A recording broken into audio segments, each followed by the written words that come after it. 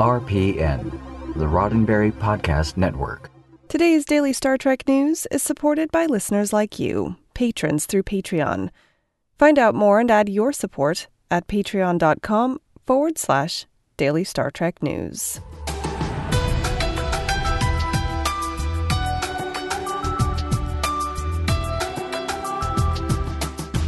Hello and welcome to your Daily Star Trek News from the Roddenberry Podcast Network.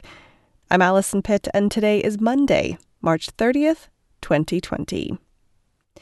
On today's show, Sir Patrick Stewart says that doing Star Trek Picard was one of the smartest things he ever did. One intrepid Star Trek fan has recreated dozens of costumes and uniforms in Animal Crossing. And Discovery's Kenneth Mitchell shares a message to fans about living with ALS. We're catching up on the weekend Star Trek news, coming up next. Sir Patrick Stewart has appeared on fellow Star Trek Picard actor Jonathan Del Arco's podcast, Hollywood Caucus. Started back in January with an inaugural episode featuring Jerry Ryan, Hollywood Caucus is billed as a podcast that drills down on the intersection between entertainment and politics. On the show, Stewart and Del Arco obviously discussed politics, but they also discussed some of Stewart's feelings on wrapping up the first season of Picard, and Trek Movie helpfully summarized some of what they discussed. Much was made early in Picard's production of the fact that Stewart initially had no intention of coming back to his iconic Star Trek The Next Generation role. But now that the first season is complete, Stewart told Del Arco that doing it was one of the smartest things he ever did. I thought when we wrapped Star Trek Nemesis that I didn't want to do more because I thought I said everything that was to be said about Jean-Luc Picard and his crew, Stewart explained.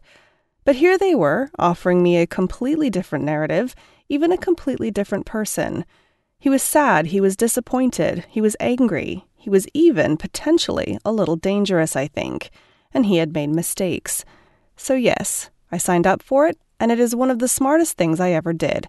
Every day that I work there is exciting and interesting and fun because of the quality of people I am working with.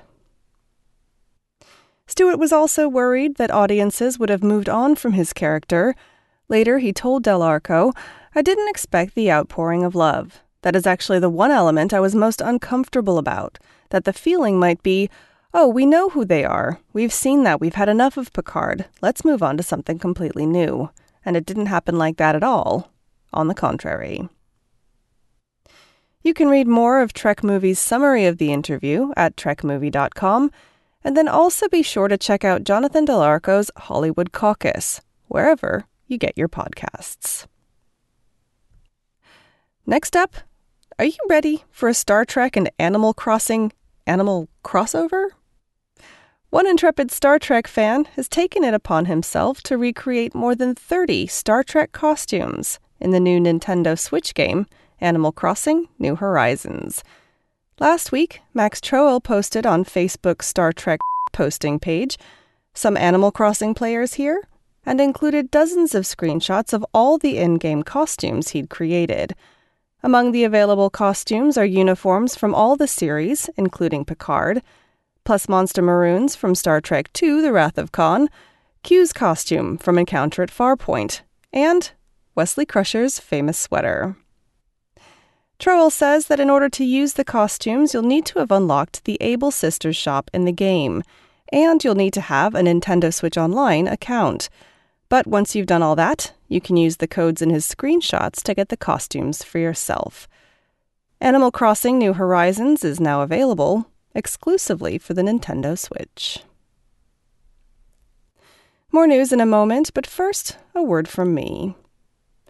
Daily Star Trek News is supported by listeners like you, patrons through Patreon. From as little as just $1 a month, you can help support this show by covering my production costs and allowing me to concentrate on bringing you the best Star Trek content as it happens. To find out how you can be a part of the Daily Star Trek News family, please head to patreon.com/Daily Star Trek News. That's patreon.com/Daily Star Trek News. And a big thanks to you for supporting this show. Last, and very much not least today. Star Trek Discovery's Kenneth Mitchell has appeared in a special video on StarTrek.com talking about living with ALS and what being a part of Star Trek has meant to him.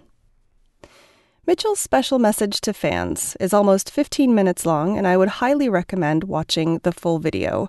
It's a hard one to watch, though, so clear the room, grab a cup of tea, and sit somewhere comfy with tissues nearby. The video is his first talking directly to Star Trek fans since he revealed in February that he was diagnosed with ALS back in 2018. ALS, or amyotrophic lateral sclerosis, is, as Mitchell described in the video, a neurodegenerative disease that affects the motor neurons, which are like from your thought to action. The motor neurons are what connects your brain to your muscles. Mitchell was frank in the video about his experience with the disease and its progression.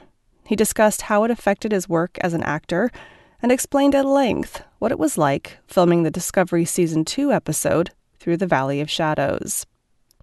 In that episode, he played Tenavik, the grown son of L'Rell and Voke, keeper of the time crystals in the Klingon monastery on Boreth. When the episode was being filmed, he was already experiencing motor difficulty. He recalled one scene in particular where he was walking with Anson Mount as Captain Pike. In the scene, he had to try hard to stay focused on keeping his balance and not falling over.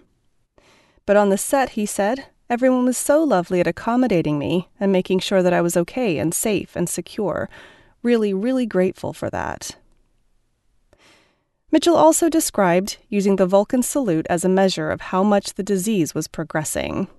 He first lost the ability in his left hand, so he switched to his right, until one morning in October of 2019, when he woke up and couldn't do it at all. At the end of the video, Mitchell tried to stay positive and explain that he hopes telling his story will inspire other people, especially other people with disabilities. He made a special point of calling out producers, saying, "There are a lot of people out there that have talent and creativity and the ability to deliver. Give them an opportunity and a chance." Please take the time to head over to StarTrek.com to watch Kenneth Mitchell's video message. It's both uplifting and heartbreaking, and 100% worth your time. Well, that's it for today's Daily Star Trek News from the Roddenberry Podcast Network. This show is produced by me, Allison Pitt. If you'd like to get in touch with me, just shoot me an email at info@dailystartreknews.com. This show is supported by people like you, patrons through Patreon. Find out more and add your support at patreon.com/Daily Star Trek News. Daily Star Trek News is part of the Roddenberry Podcast Network at podcasts.roddenberry.com.